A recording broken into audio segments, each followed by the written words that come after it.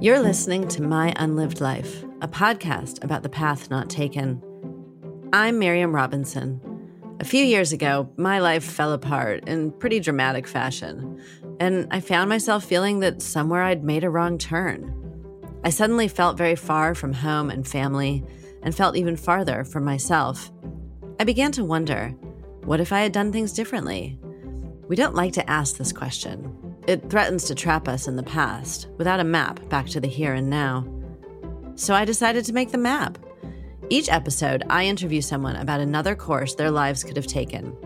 We begin at the point where their paths diverged, and together, step by step, we imagine ourselves into the lives they never lived. Because these lives have a lot to teach us about ourselves, if we let them.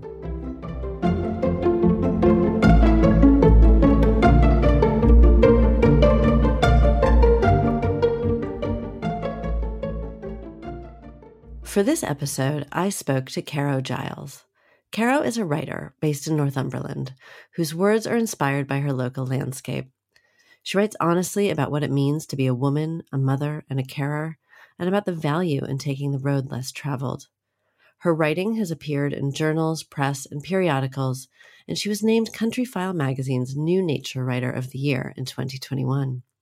12 Moons, her stunning, enveloping memoir about finding yourself and your voice, is out now and available in all good bookshops. When we spoke, Caro and I talked about what might have happened if she had attended a traditional university as opposed to going to drama school, which she describes as a, quote, intense and edgy place. Along the way, we discussed being two opposing things at once, the impossibility of actually having it all, and how tricky it is to find a good harp. Hi, Caro. Hi. Happy New Year. Happy New Year. Nice to see you. You as well. It's lovely to be having this chat right at the start of 2023. And it's also just wonderful to be talking to you because I, like so many readers, I'm sure, have had have had just this incredible immersion in your prose via your new book, 12 Moons, which just moves through landscapes, both physical and emotional, in the most encompassing way, whether you're speaking about motherhood or divorce or nature or the emergence of a self.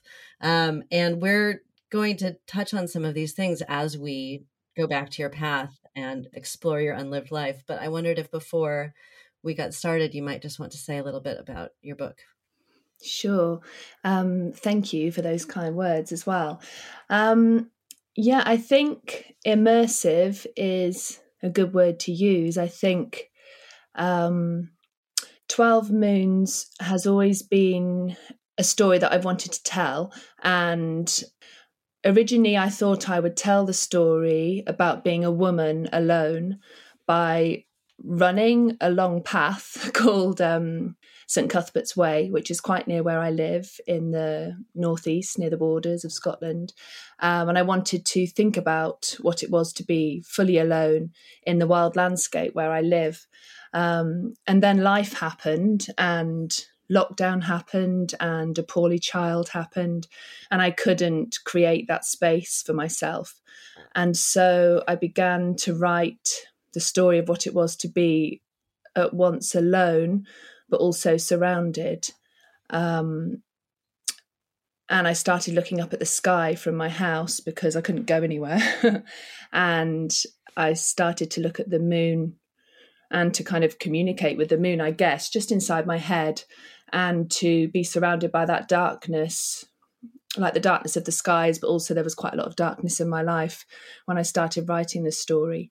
And I guess I started to think about what it was to be on the edge of lots of different things, to be on the edge of society as a single mother of 4 children, and to be on the edge of society as a parent carer, and to think about what that means, to be on the edge of society as someone who has been required to educate her children herself because they haven't fitted into the education system, and to be on the edge of society in a geographical sense as well, because I live in Northumberland, which is on the edge of the country and feels in the actual middle of nowhere to me.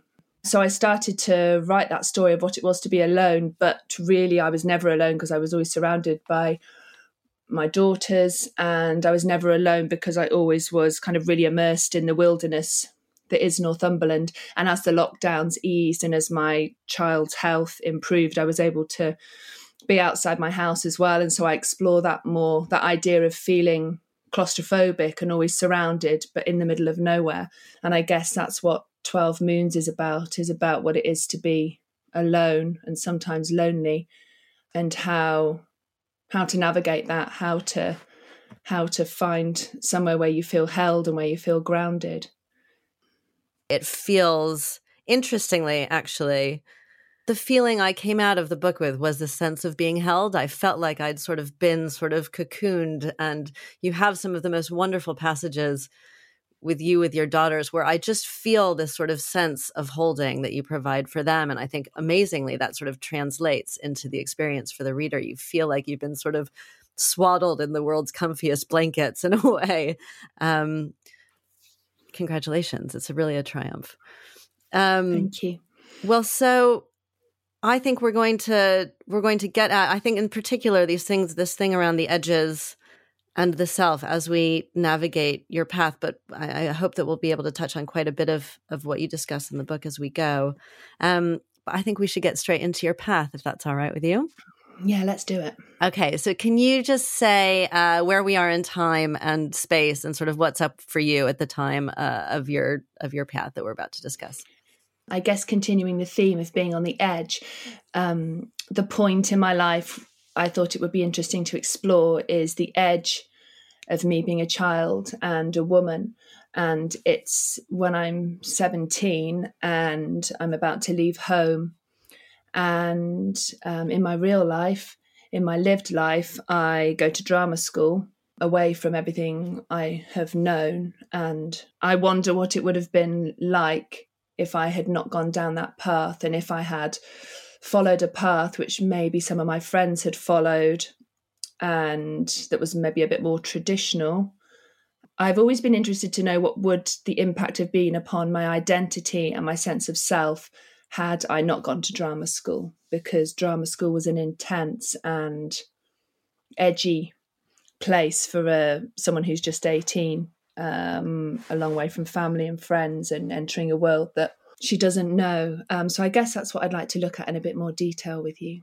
Okay. And just, and that intense and edgy place is something I'd love to hear a little more description of, but can you just say, just on a very practical sense, sort of where did you grow up? What was secondary school like for you? And you've sort of, when you and I spoke earlier, you had this very clear idea that you wanted to go to drama school. And I'm wondering about the teenager that you were that made that really clear decision.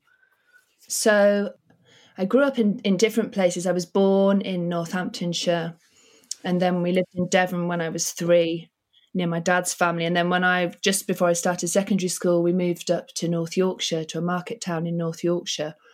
And I am the oldest of 4 children.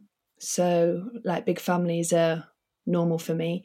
And I think as the eldest child, I don't know if this is true of all oldest children, but I really felt a sense that I needed to set an example, that I needed to, not exactly toe the line, but needed to do a good job.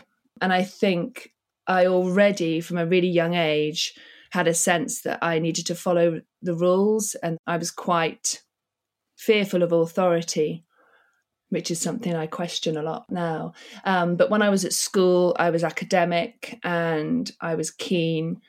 I was well behaved. I enjoyed school, which is something that interests me as well, because school has been a place that has not fitted for so many of my own children. But I loved school, and I needed to always be busy. I have a really busy brain that doesn't slow down easily. So the flip side of that is that I'm quite an anxious person. I overthink things quite a lot.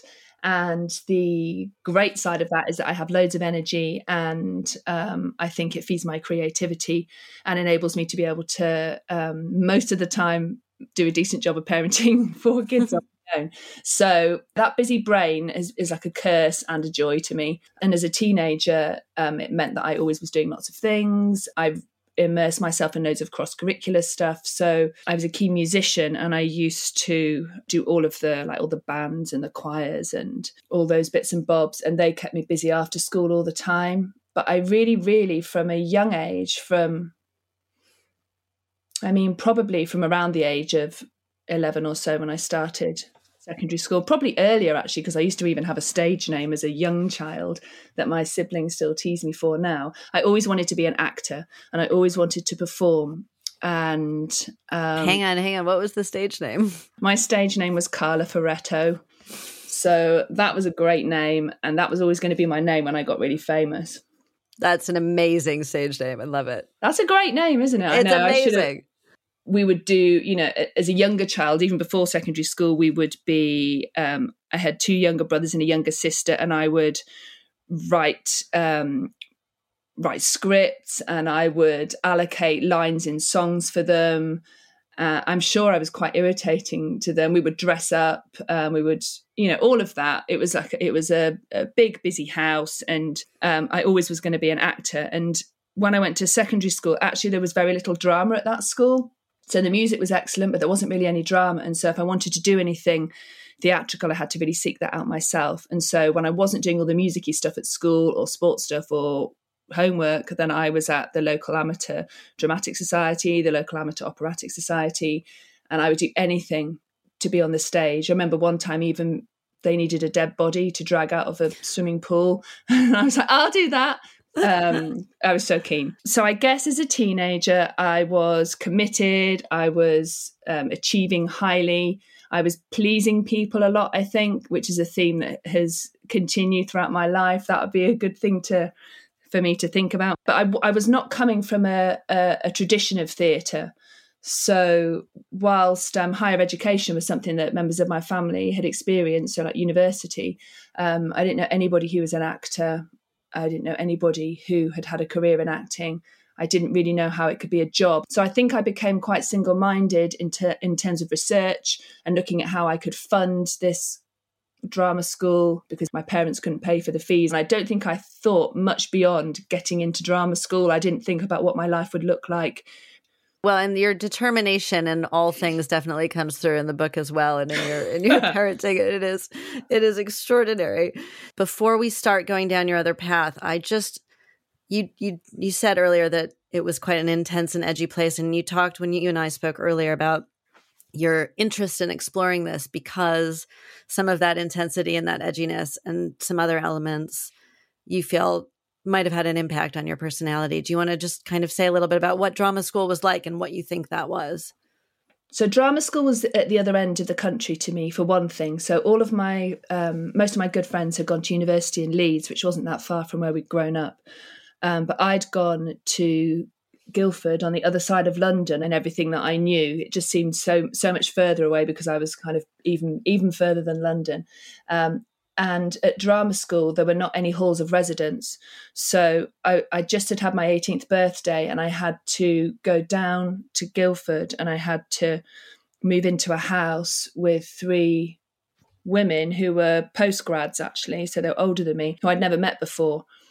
Yeah, and that felt like already an interesting life choice, actually, because it meant that I was living with people who were older than me. I mean, I'd never lived on my own before. And it wasn't like I couldn't be independent. I couldn't, cook for myself or look after myself. I could do all of those things, but I felt very vulnerable. These people had already been living away from home for quite some time. So that was the first thing, was that I lived in this little room, and I had the last room in the house. So it was the smallest room. I felt a bit like an add-on. I think even at that point in my life, I was very bad at creating space for myself and owning my own space. And that was really exemplified by me taking the tiniest room in the house and just putting myself in it and not knowing how I fitted into that group of people. And then the idea at drama school often is that you will be really deconstructed as a person through all of the sessions that you do and the classes that you do. And I think when you are I think it's understood now, really, that 18 is not really grown up anymore. I mean, the 1990s, when I was at drama school, 18 was like, you're a grown up now. But I think we really understand now that you're not even really grown up until at least in your mid-20s, like your brain is still developing. So it's a funny thing to be 18 and go to drama school and to really be analysed and picked apart in a way that leaves you really laid bare. There's sort of nothing there at 18, is there? Or not in the way that, or not so much to deconstruct. I mean, I'm 40. I still don't feel like I'm grown up. It's exactly that. And it's scary. It's a scary place to be as well, to be laid bare like that, even like you say, when you're our age. So also at drama school, it was very disciplined and very strict. So you had to be there from 9 until 6 for 5 days a week. It wasn't like university where you have lectures. And if you were late, something happened, there was a consequence. So I still felt like I was living within, like really having to respond to authority in a way that maybe wasn't helpful. I wasn't always feeling was being treated like an adult. It was like you turn up at 9, you leave at 6. If you miss anything, something, can't remember what the outcome was. Like you either got sent home or, something that was very like a firm kind of response. And also I had to work a lot in order to fund living away. So I was working in a pub and I was working in a restaurant. Sometimes I worked in a clothes shop. And so I felt like where some people at drama school didn't have to work, it was a lot of people were privileged and affluent. I was trying to form friendships at drama school, but then having to work and trying to form friendships outside drama school. I was really struggling to find a tribe of people who I felt I fitted in with. And I think it's because I didn't know who the hell I was. So how could I fit in with anything when I was still not sure what was going on for me? I wouldn't have my time again and do it differently, because nobody could have persuaded me I shouldn't have gone to drama school. But when I look back now, I think that was intense, and that was emotionally quite a risky place for a young girl to be. So we're just going to explore what might have happened if you'd gone a different path. Now, am I right that the direction we want to go is one of the sort of more quote unquote traditional ones that some of your friends did? So to university to study music or similar? I think so. Yeah, I think so. So I got offered a place at the same time. My parents were really supportive of me to do whatever I wanted to do, but they wanted me to have a degree alongside it because they felt that being an actor was a precarious job, which they were right about. So alongside, when I was at drama school, I was doing a degree alongside that as part of the course. But that meant that I'd also applied to universities as a fallback in case I didn't get into drama school. So I got offered a place at the Royal Holloway University near London to do just music, that I turned down. So I wondered about that as one of the forks. Otherwise, I never applied to the same university as my friends, but I just felt like a university lifestyle might have been something a bit more traditional and a bit more fitting in with what everybody else had done. Well, let's make sure that that's the way we want to go then. Is that you want to go to Royal Holloway, or do you want to? Yeah. Okay. Yeah, let's go there. All right, here we go. All right. So you're 18, you get all of your acceptances back. You felt really clear that you're going to go to drama school, but actually you get that letter from Royal Holloway. You have a little think, you have a little chat with your parents maybe, and you actually decide no to drama school, yes to Royal Holloway. Then what happens? So then I guess what happens is I take the more traditional route of getting a place in halls of residence and being a student, rather than what happened at drama school was just straight away kind of into an industry. And maybe I feel like I would have gone into halls and had a bit of space to breathe. So let's just talk really quickly about your halls of residence. Do you have, I went to university in America, so I don't quite know how it works here. Do you have a roommate in halls of residence? I think usually you just would have your own room. I would hope to have my own room. I think I would find that a weird thing to share a room with someone that I didn't know. But that would also be very interesting to me. I like to think I would have my own room. Well, let's decide. Let's decide if you've got, I think, shall we give you your own room? Yeah, give me some space. That would be great. You have a little space. Okay, so that's good. But I think you're always in other people's rooms. Okay. Is how I feel like what it is. But I can't know because I've never been. So let's just assume that I have like a tiny room that is mine, but it's next to lots of other people. Okay, fine. So that's your context. And are you relatively social? Like, will you go out? It's nice for you to have your space, but you'd kind of like bopping out and getting to know people? Yeah, I'm extremely extrovert, and actually having being on my own is very difficult and it's something that I've had to really work at.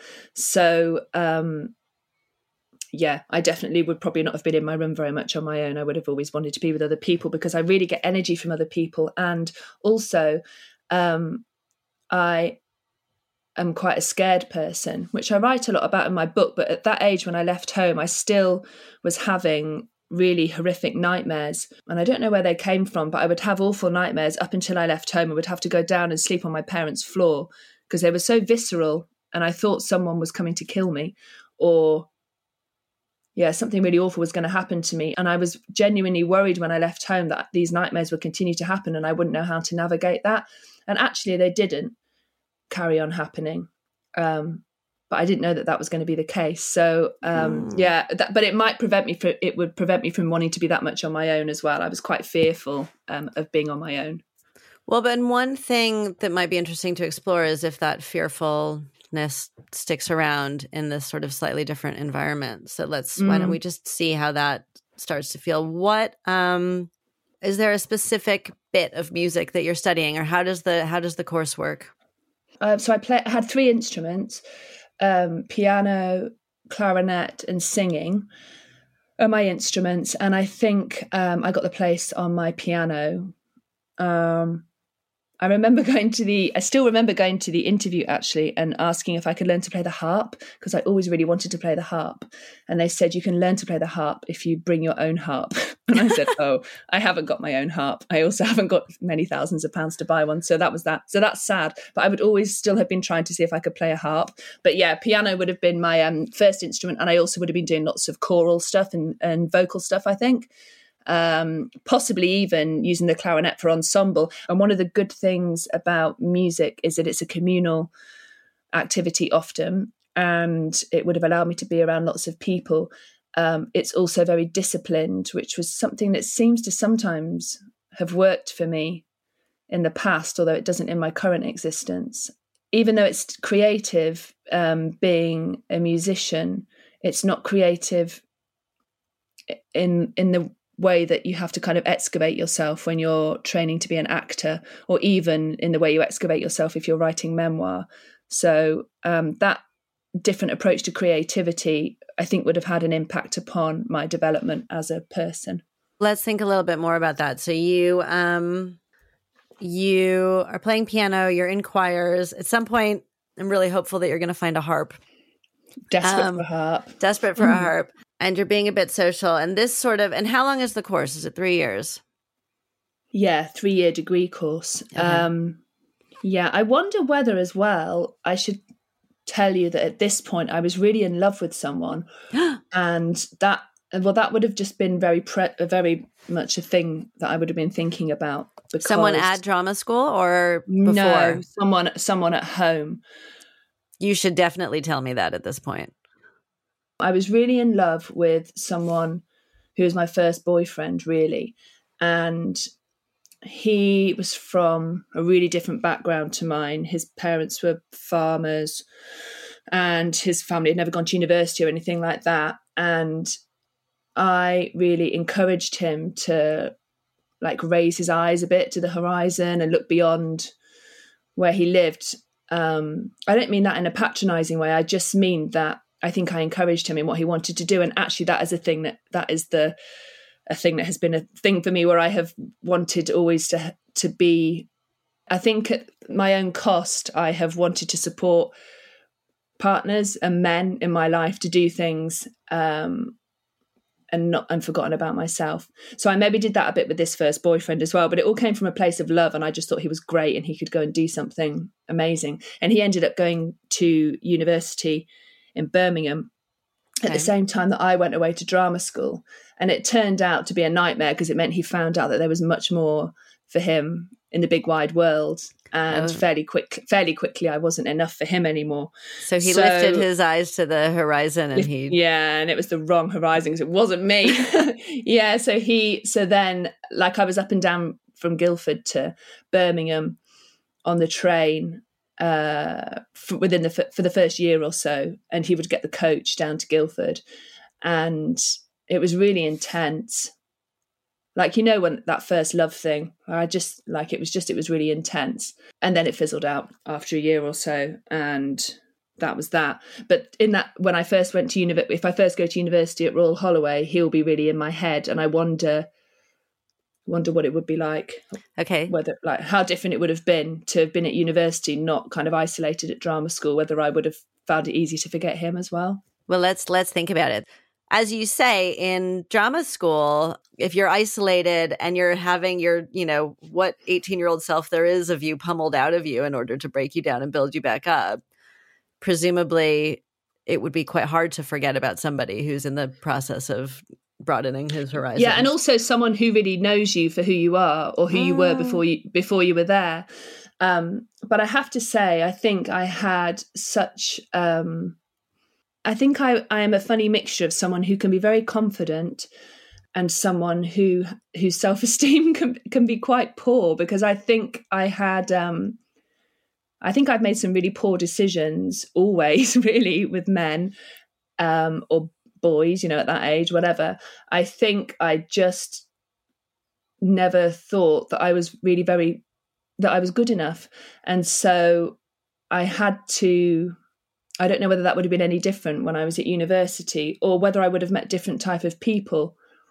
I don't know. There's something about coming of age in the 1990s and the warped feminism of the 1990s, where you're told you can have everything, and you can't really. Of course, you can't have everything. But the whole girl power thing of being this kind of quite aggressive girl woman, I bought into that, and. Yeah, but it was just a front, and I had no clue really how to behave around men, and I certainly didn't know my own worth. Well, let's get into that a bit. Let's think about your peer group. But I think it's so true about, and the thing about the girl power thing was that, I mean, we must to a certain extent all have known that it was bullshit, right? Because ultimately, we still didn't, it was sort of, this idea that we're supposed to have everything, or we can have everything, when ultimately what it sort of leads to is the feeling that if you then sort of don't have everything, then you've failed somehow, or you've gotten it wrong. Yeah. Or if you're not managing, and if you're not managing to be sort of,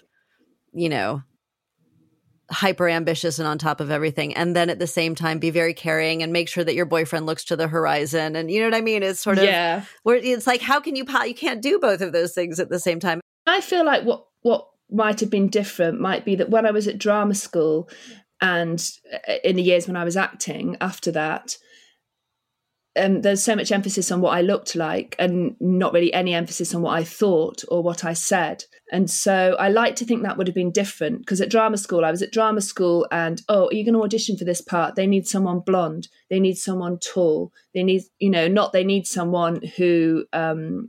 can be really kind, or they need someone who is really interested in 1990s feminism, or it's just like, what are you looking like? And then after drama school, can you come to the pub and be a barmaid, and then you will be objectified for 4 hours. I loved actually working in the pub, but all I'm saying is it's not that healthy to constantly be in that kind of goldfish bowl where all that matters is what you look like, and nobody really listens to what you say. So I like to think that if I'd gone to do something that required me to be doing something rather than looking like something, that might have been different for me, and that might have meant that I learned a little bit more about how to value myself and what was important about me.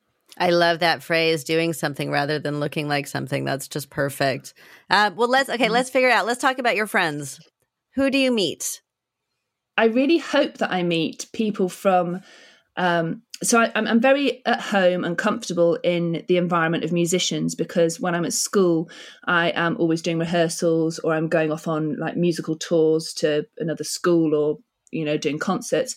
And it's quite a geeky environment. It's not people who are the cool kids, who are the musicians. It's people who are... And it's kind of quite an academic-y, intelligent-y sort of environment, where people are nerdy about composers, or what type of instrument they're going to be needing to buy next, or what dynamics we're using. It's all quite niche. I quite liked that. I think I felt a bit on the periphery of it because I thought, I'm not really a musician because I'm going to be an actor. But when I think about that now, I think I always just feel on the periphery of everything. That's just a feeling of not, that's just an insecurity feeling. But I think at university, if I'm studying music, I'm feeling really comfortable within that environment. But what I'm hoping for is to meet lots of people who are not in that environment, who are different to that, who might take me out of that kind of quite geeky, rigid, rehearsally disciplined place. Interesting. Okay. So where do you find them? Well, I mean, I think I go out a lot because I'm really sociable. So at school, I was fairly clean cut and not very cool. My friends, I write about this in the book, were into like indie music, smoking, like quite kind of, dark literature and poetry. I was not any of that. I was St. Etienne kind of breathy pop music, girl bands, musicals, that type of thing. But I also wasn't kind of preppy and one of the really popular kids. Who was I actually? I don't know who I was. I wanted to be, I think I wanted to feel a little bit out of control. And I definitely have achieved that in my life by going to lots of different parties and clubs and immersing myself in that kind of underground scene. That's what I actually did in my real life in my 20s. Don't know who I would have met there. That would have been really interesting. I wonder whether my writing might have come to fruition a bit sooner, actually, if I'd gone to university, if I'd met people who had been reading and writing more. Why don't we think about your classes a little bit? Because you're obviously doing all of your music. Do you think you might have taken a literature class or anything like that if you're thinking about your writing? I feel like I was always quite interested at school in looking for ways to express myself and becoming more articulate in doing that. And I used to find that really difficult because I would always get really passionate. So I remember having a debate at school, I think it was about euthanasia, and I struggled to articulate my argument well because I only could think about what I really, really felt inside. I couldn't think. I always just would be speaking with my heart. And I think clearly that's what I've done with 12 Moons as well. But I would have liked to think I would have become a bit more politicized and a bit more able to articulate what I wish life could be more like for women.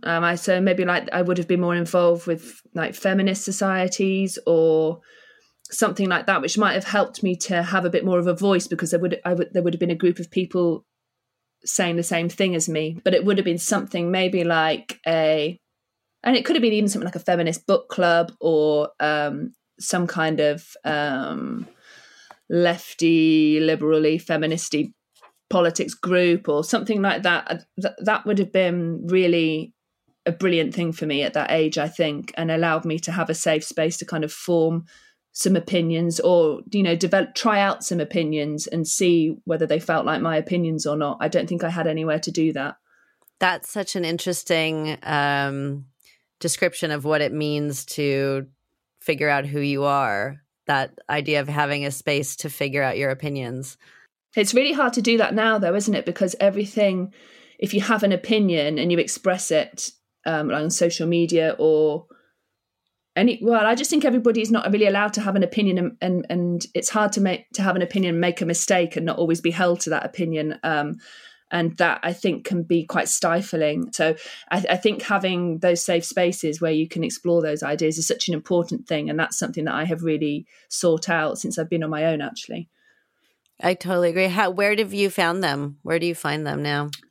So I belong to a really amazing writing group, and there are 5, 6 of us, and that's just a place so lots of my kind of deepest thoughts go into my writing, and that just feels like a really safe space to explore ideas and to make suggestions, but not to be kind of shouted down or ridiculed or told that you're wrong. But, people are interested to discuss what you've got to say. I have found that to be a really important addition and safe space to my life, actually.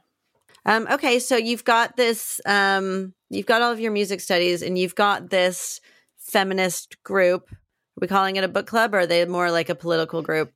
Yeah, maybe a political group. Okay. Anyone in particular in there who you bond with?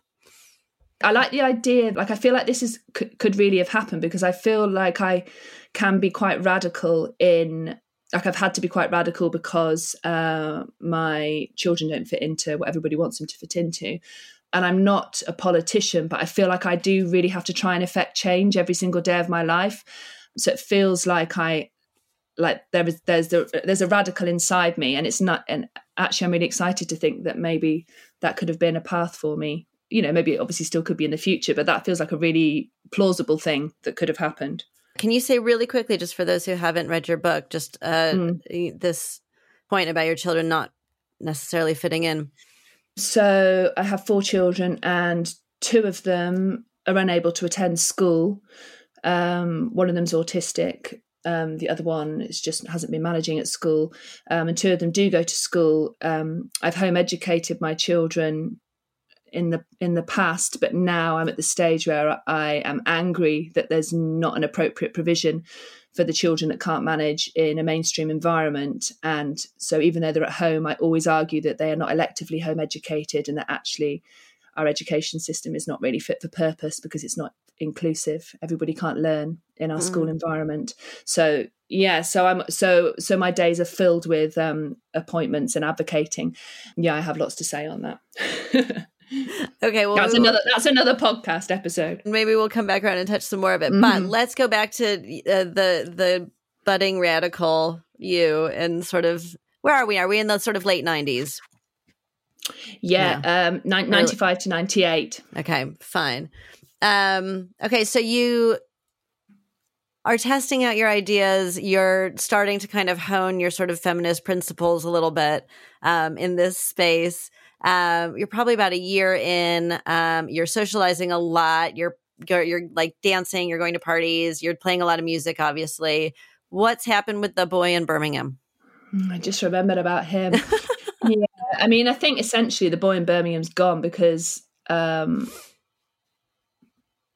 still am me, and actually even I'm hoping maybe I'm a little bit more of a confident me. So yeah, I think really he's gone by the end of the first year. But when I was at drama school, he was still in and out a bit of my life until the end of drama school.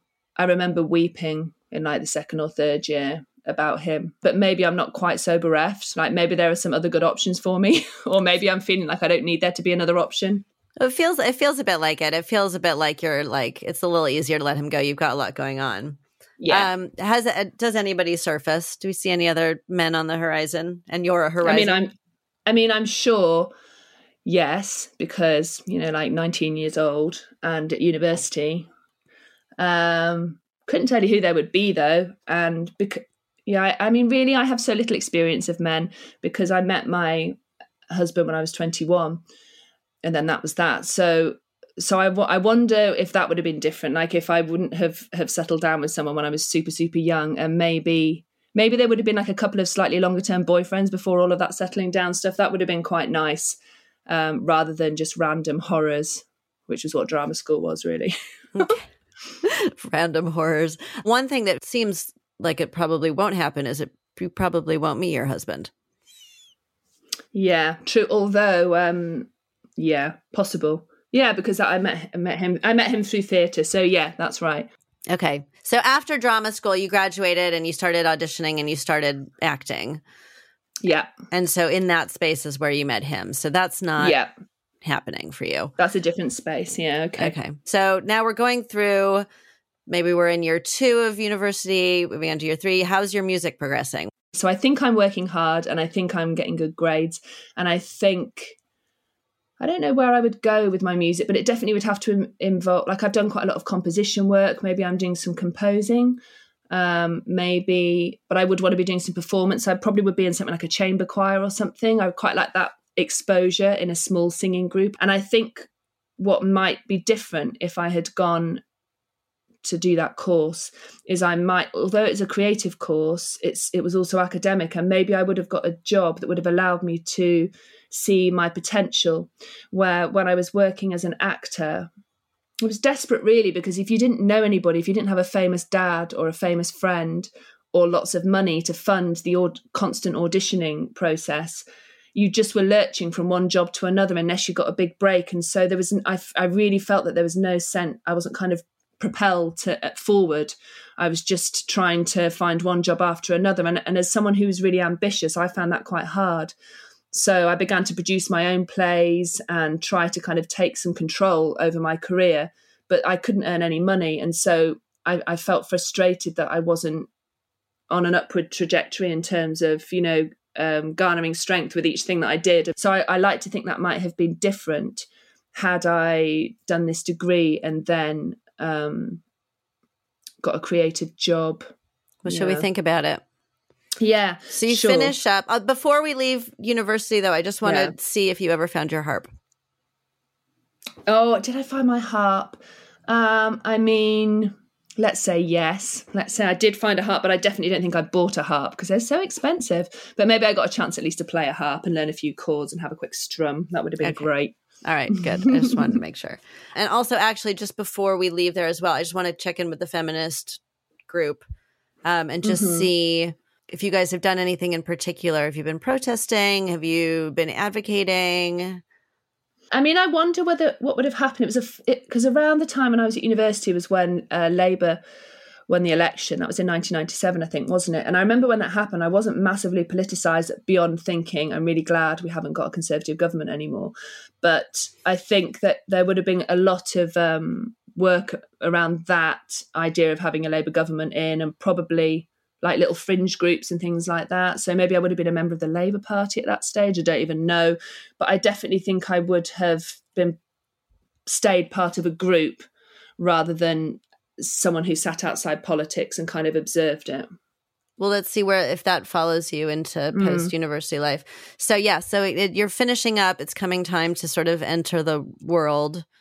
What kind of thing do you go for? What are your options?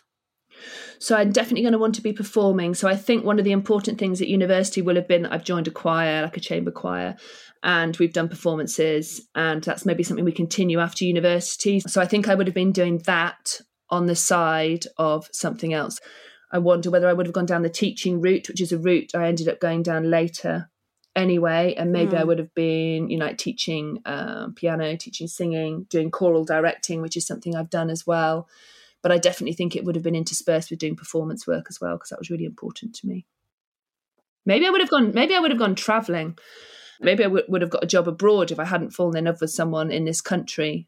Okay, so you finished up and you've got some paths. You definitely want to be performing. Teaching is probably where the money is coming from. Travel and man. Yeah, so let's not man. At this that would just. So at that age, I just was quite. The problem was for me that I really, really wanted to have lots of children, which wasn't a problem. Just it meant that it was always in the back of my mind that I needed to do that at some point. And so that whole narrative of you can have it all was really confusing to me, because I didn't quite see how I could have it all and have lots of children. But if I hadn't met someone, perhaps I wouldn't have been thinking at that early stage of 21, when am I going to have my family? Because the person wouldn't have been there who I could have had the family with. So I think if I don't have a boyfriend at this stage, it maybe gives me the opportunity to not be thinking about having a family, and I maybe go away and do some teaching abroad. And perhaps I would have gone and done like TEFL or something like that. That would have been really exciting for me. Cool. Where do you think you go? So the place I really, really want to go is New Zealand, because lots of my family are from there or have been there. I'm doing lots of writing about that at the moment. So maybe I would go there if that was possible.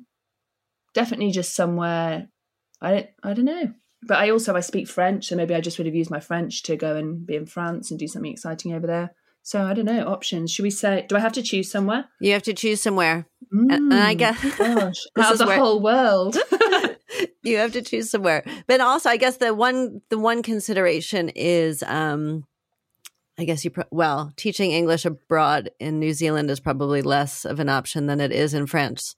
So why don't we say I go to France, because the thing about me is that I want to be reckless and go somewhere really exciting, but also I'm quite scared. So at least I would feel like France is not really far away. I can speak the language. There's some nice hot weather. Let's go with France.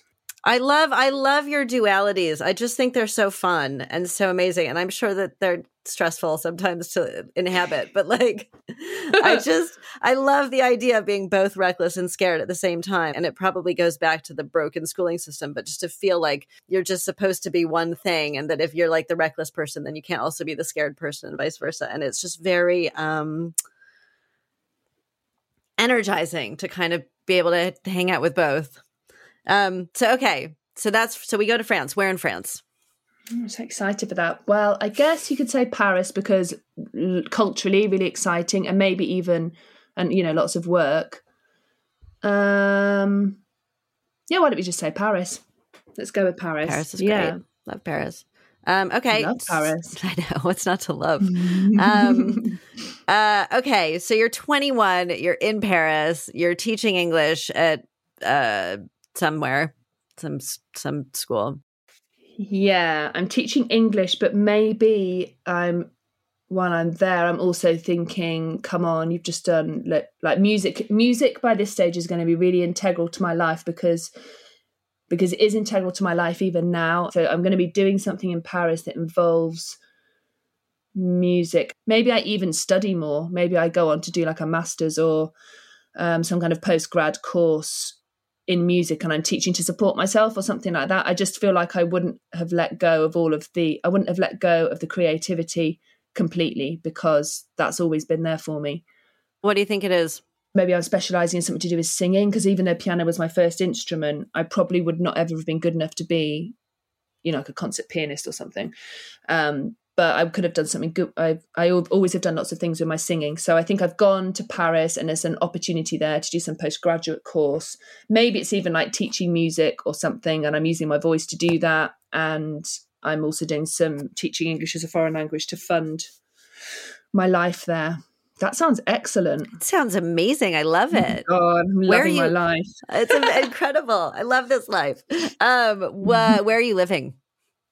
I probably am in like a little university accommodation place.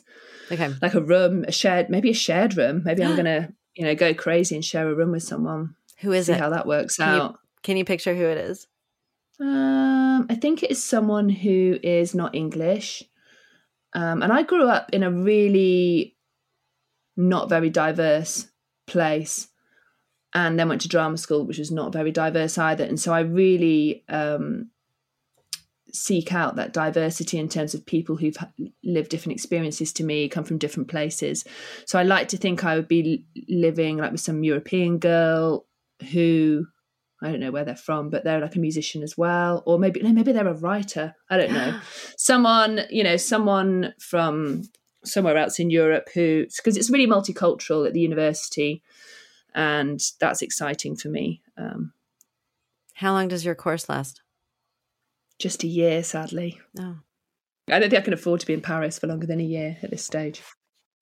So I like to think that this extended time of being on my own is really good for me in terms of like helping me to manage that fear I get about being on my own.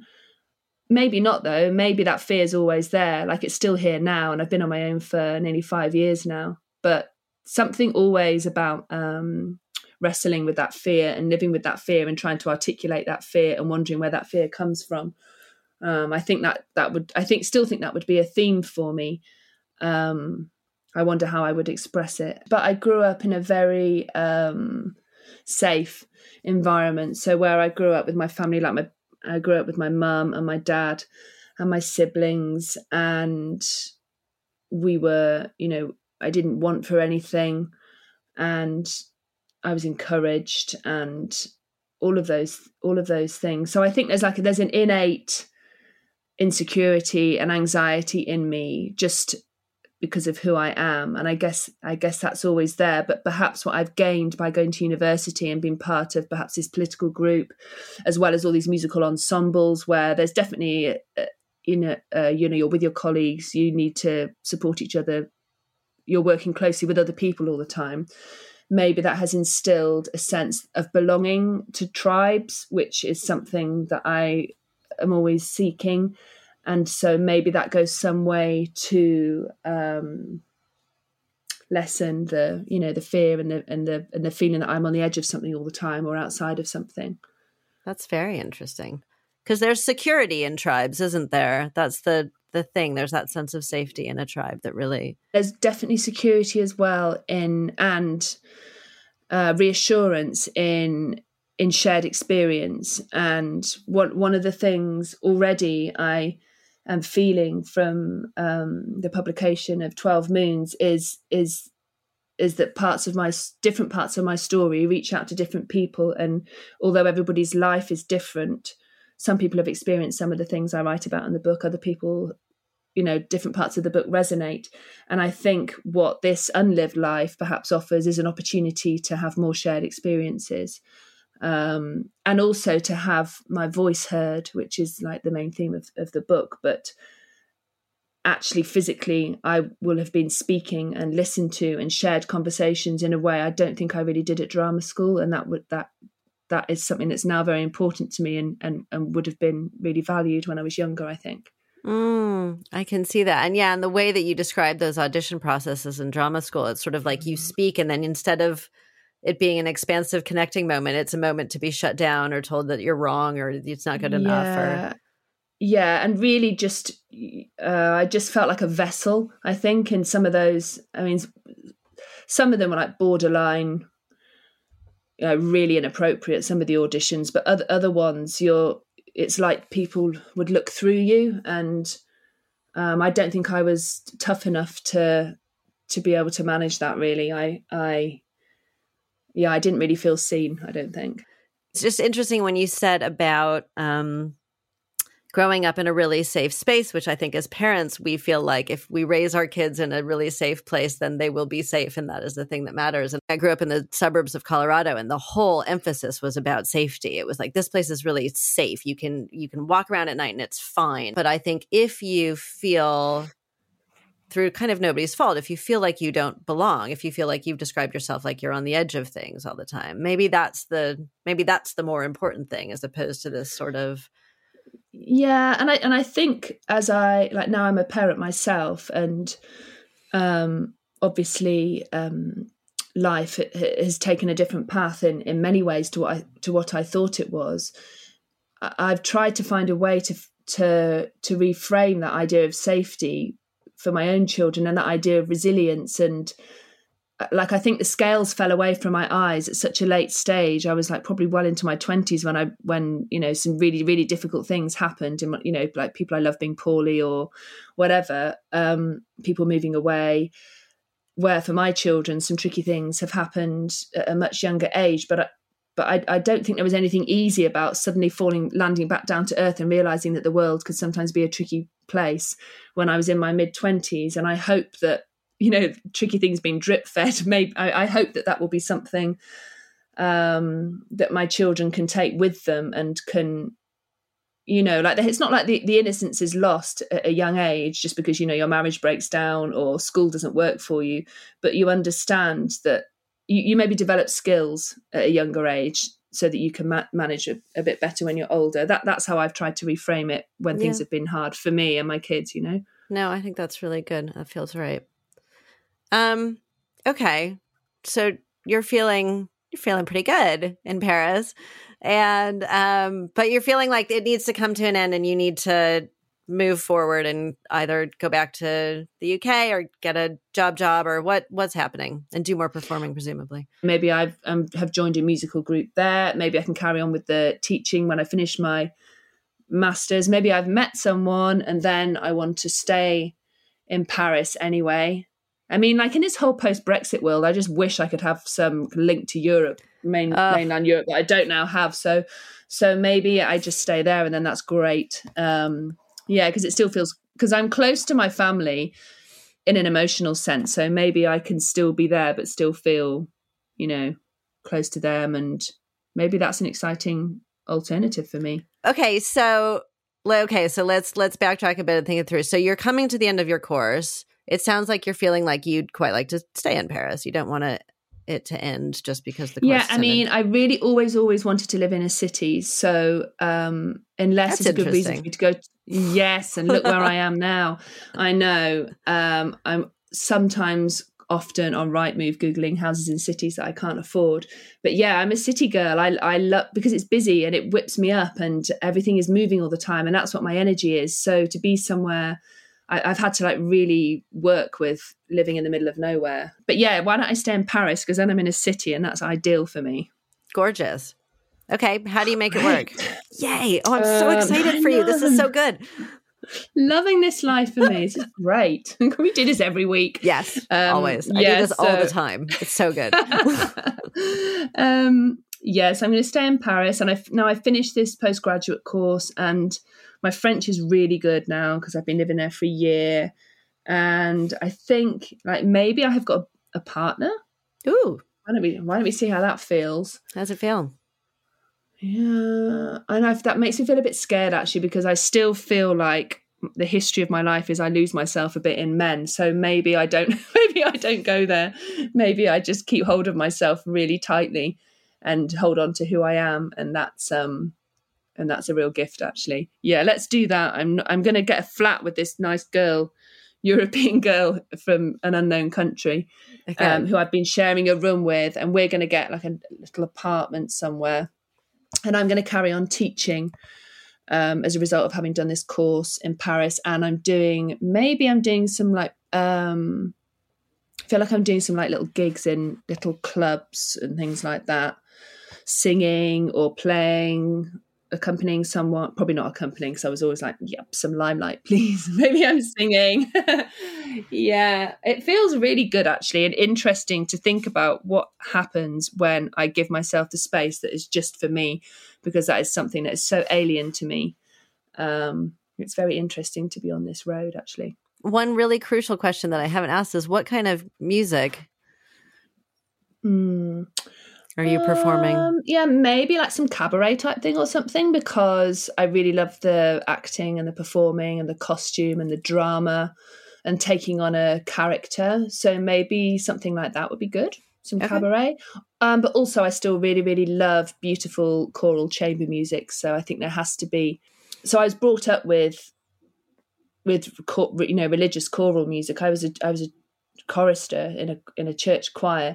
And even though I'm not religious, just that music has always stayed with me. So that I think that would still have a part in my life somewhere. So maybe I'm doing both of those things and do some teaching to earn the money.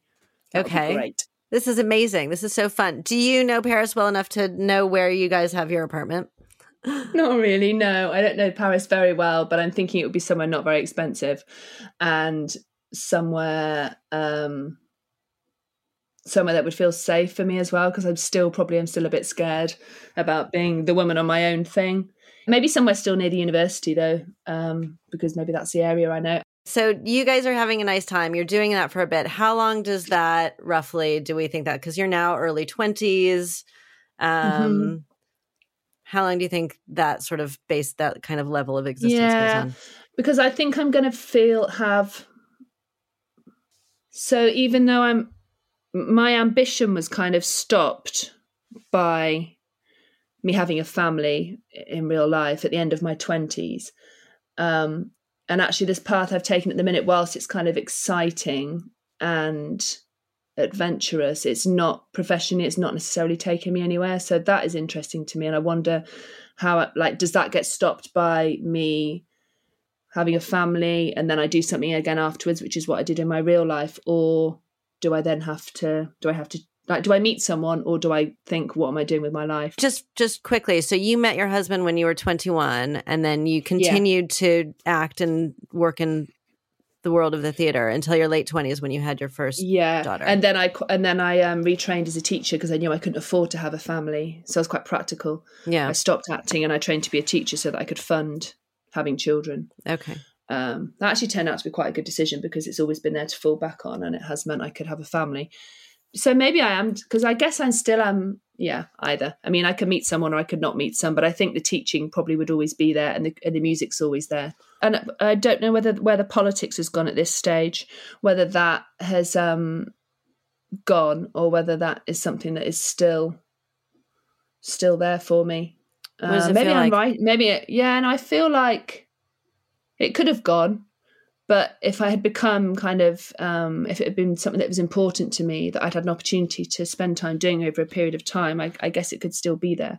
So maybe I am, like, I feel like maybe I could be writing for a, like a student, like a newspaper or something like that, bits and bobs, or being involved in it that way, because I think communicating is probably what my strength is, and maybe where I would be. And I would be, going on protests and demonstrations and things. I do that anyway, but would you be going on French ones? Would you be getting sort of just as involved in the sort of French? Yeah, because always I'm saying to the kids here, why are we not on the streets? Why are we not like the French? I'm always raging about that. So I feel like, yeah, that's something that I would do, because it's that feeling of being helpless that annoys me so much. So I think that would suit me really well, that I could be out doing some good marching. But I also wonder as well, like, I really have always been drawn to like, I'm really interested in men who have lots of things to say. Like, I'm more interested in a talky person, than a physically kind of athletic-y type person. When I was younger, I don't even know now. And too busy with children and books and things. But I wonder whether I would have met someone within that political kind of world. I don't know. That feels interesting. What do you think? Whether I would or not. Yeah. Just wonder what it would be like to have met someone outside of the creative world, that's all. Someone who is a little more sure of themselves and, doesn't need like hand-holding and lots of kind of angsting. I think it would have been really good for me to meet someone who was a little more sure of themselves and confident in themselves, and who could see my potential as well. That would have been interesting. I guess what I'm saying is I definitely would have wanted to meet someone, but I don't know what that person would have looked like necessarily. Something feels like it needs to shift to get you to your next step. It's possible that you just feel like, okay, I've kind of been doing the same thing for a bit now. It's possible that you meet just sort of an interesting man who, and I completely agree with you. Just, I think the idea of, just somebody who's sort of grounded in something a little bit less airy than the creative. That feels nice, but also what feels nice is maybe like sitting a bit outside of that comfort zone and what feels like a bit of a default position for me, and just maybe I don't meet anybody, and maybe I carry on with that job and carry on developing within that role within the university, and it's all about me, actually, and that would be a refreshing change. I like that for you a lot. Then why don't we spend our final 10 minutes just kind of existing in that universe for you for a little while, where it's just all about you. So what are you writing? Do you think you start writing? Now I'm still in Paris, yeah? You're still in Paris, you're teaching, you're singing, you're kind of, you're young and in your 20s in Paris, like, and you're not attached to any man. Yeah, I think, I'm using my voice somehow, and whether that's like, whether I'm using my voice like I'm using my voice now, whether I'm using my voice through words, or I'm not a natural writer. Writing wasn't always there for me. Writing kind of came to me in my 30s. Be interesting to know if it would have come to me sooner had I lived that life. But I think I probably am speaking, maybe I'm at events and I'm talking. Like, I see myself more as someone who can be a communicator in this way. I think the writing came because I couldn't use my voice in this way. I think if I could have used my physical voice, the writing might not have come for me so soon. I'm not sure. Because you were trying so hard to advocate for your children, and it was so challenging. Because my whole life is really being at home with my children and caring, and because I'd lost myself entirely. Really, there was no outlet for me.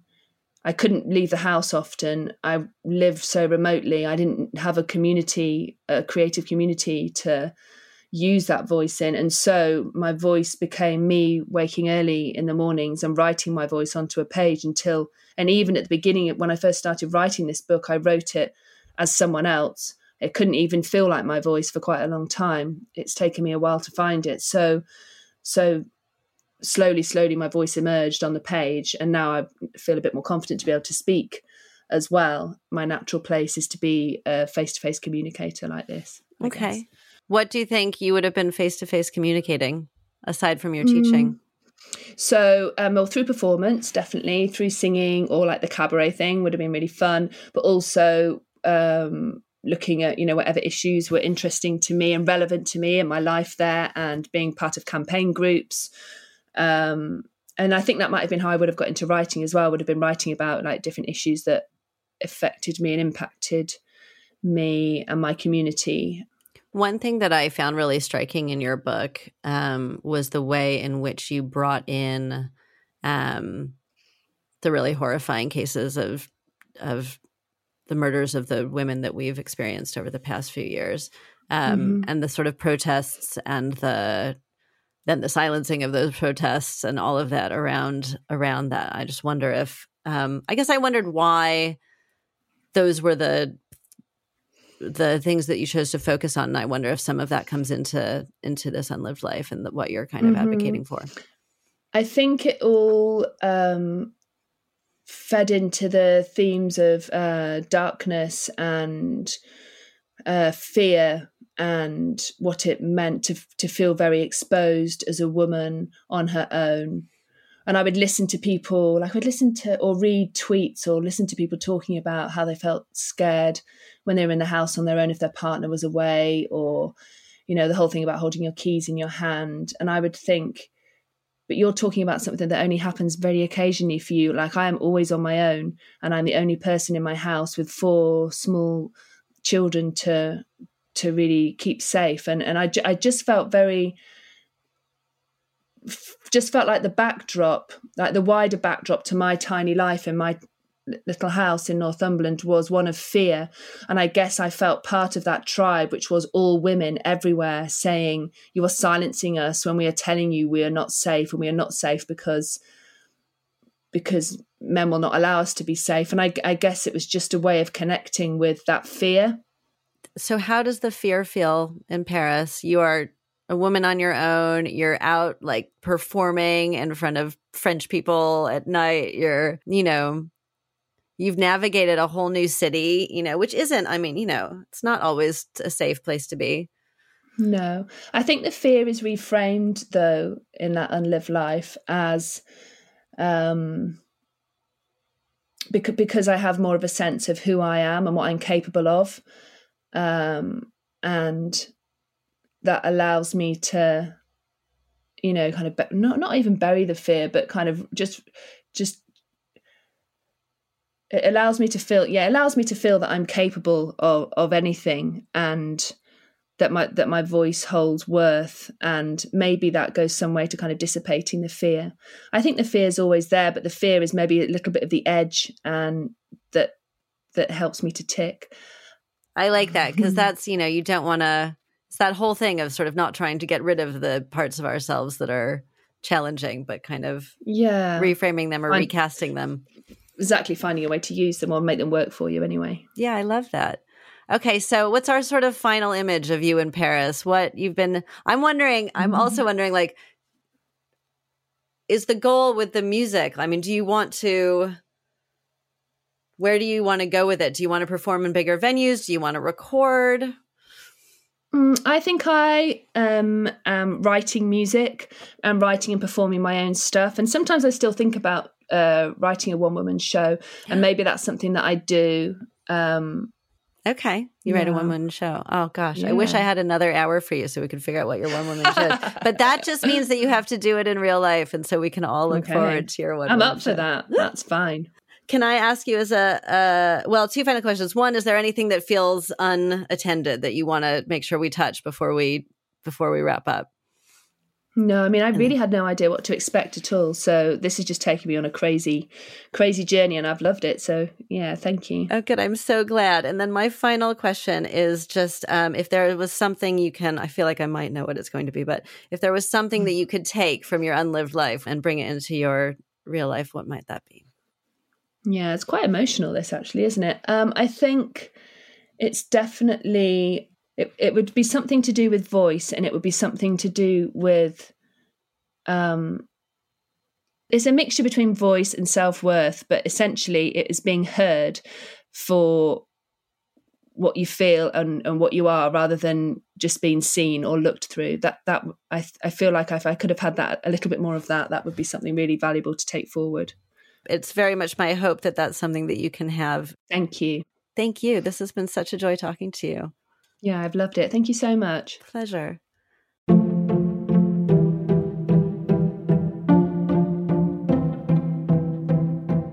I'm really enthralled by how Caro so fully owns opposing sides of herself.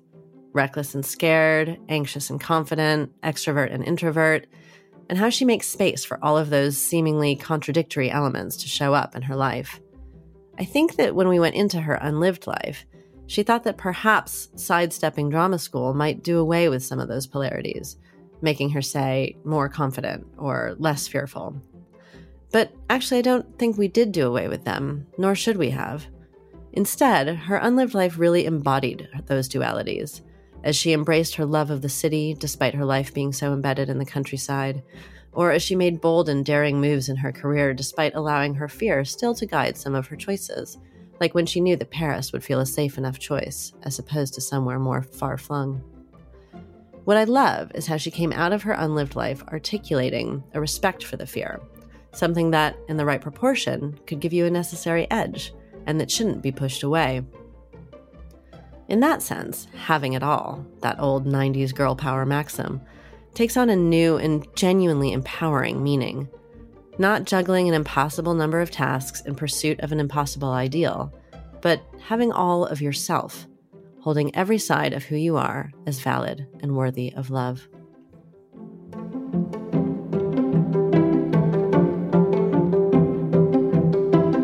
If you're a fan of My Unlived Life, I'd be so grateful if you'd help spread the word by rating, reviewing, subscribing, or following wherever you get your podcasts. And of course, by sharing on social media. Thank you so much for listening.